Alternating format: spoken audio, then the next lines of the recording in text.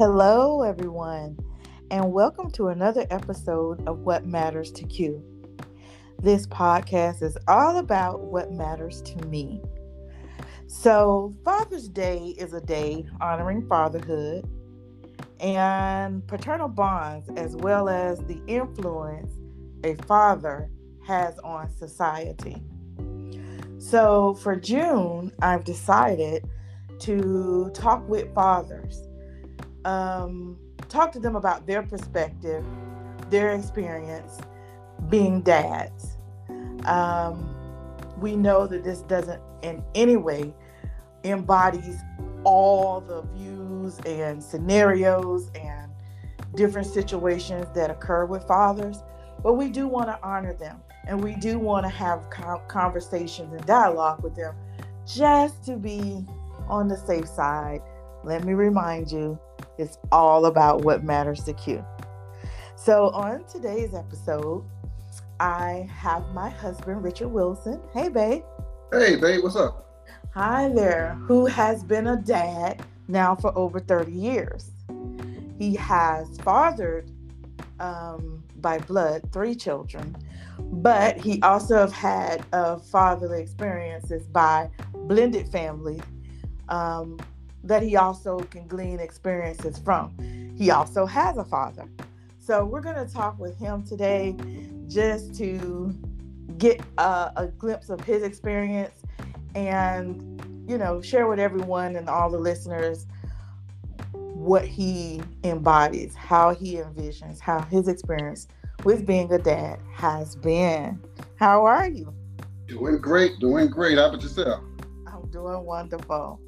So I just want to start out by asking, how old were you when you became a father? I was 18 years old. I was 8. A good old 18, huh? Yep. So just from 18 to now, what does being a father actually mean to you?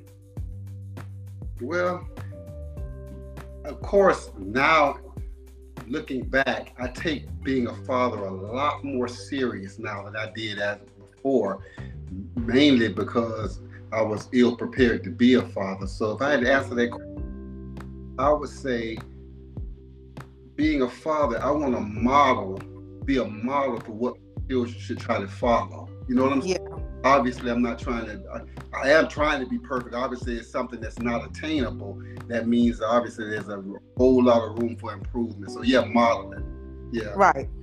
Because as a dad, you want to exemplify how your daughter should be treated, right?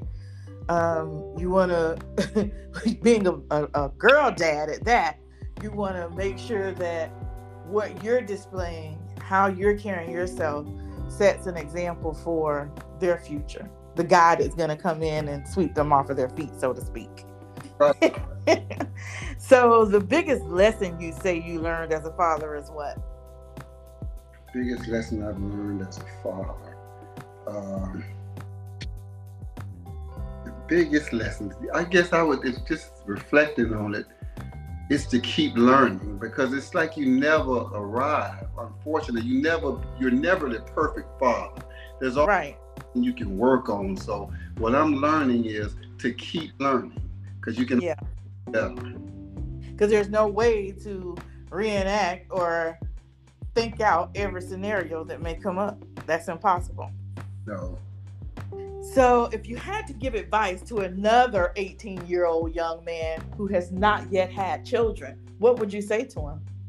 Well, actually, I would share with him my experiences, but mainly I would probably focus on being prepared. Just explaining to him the different pitfalls and things that I've gone through and how he could better prepare himself. Because inevitably you're going to come into problems. Yeah. The better off prepared you are, the more you're able to handle it. That's, of course. Yeah, as my grandfather would say, from the White House to the poorhouse, don't no man live on this earth without problems. They're going to occur. So that is, a very valuable piece of information that, I think would really help someone that listened to it. Absolutely. So this next segment is quick answers. Okay, as we're closing out, I need you to just dive in and give me the first thing that comes to your mind. You ready?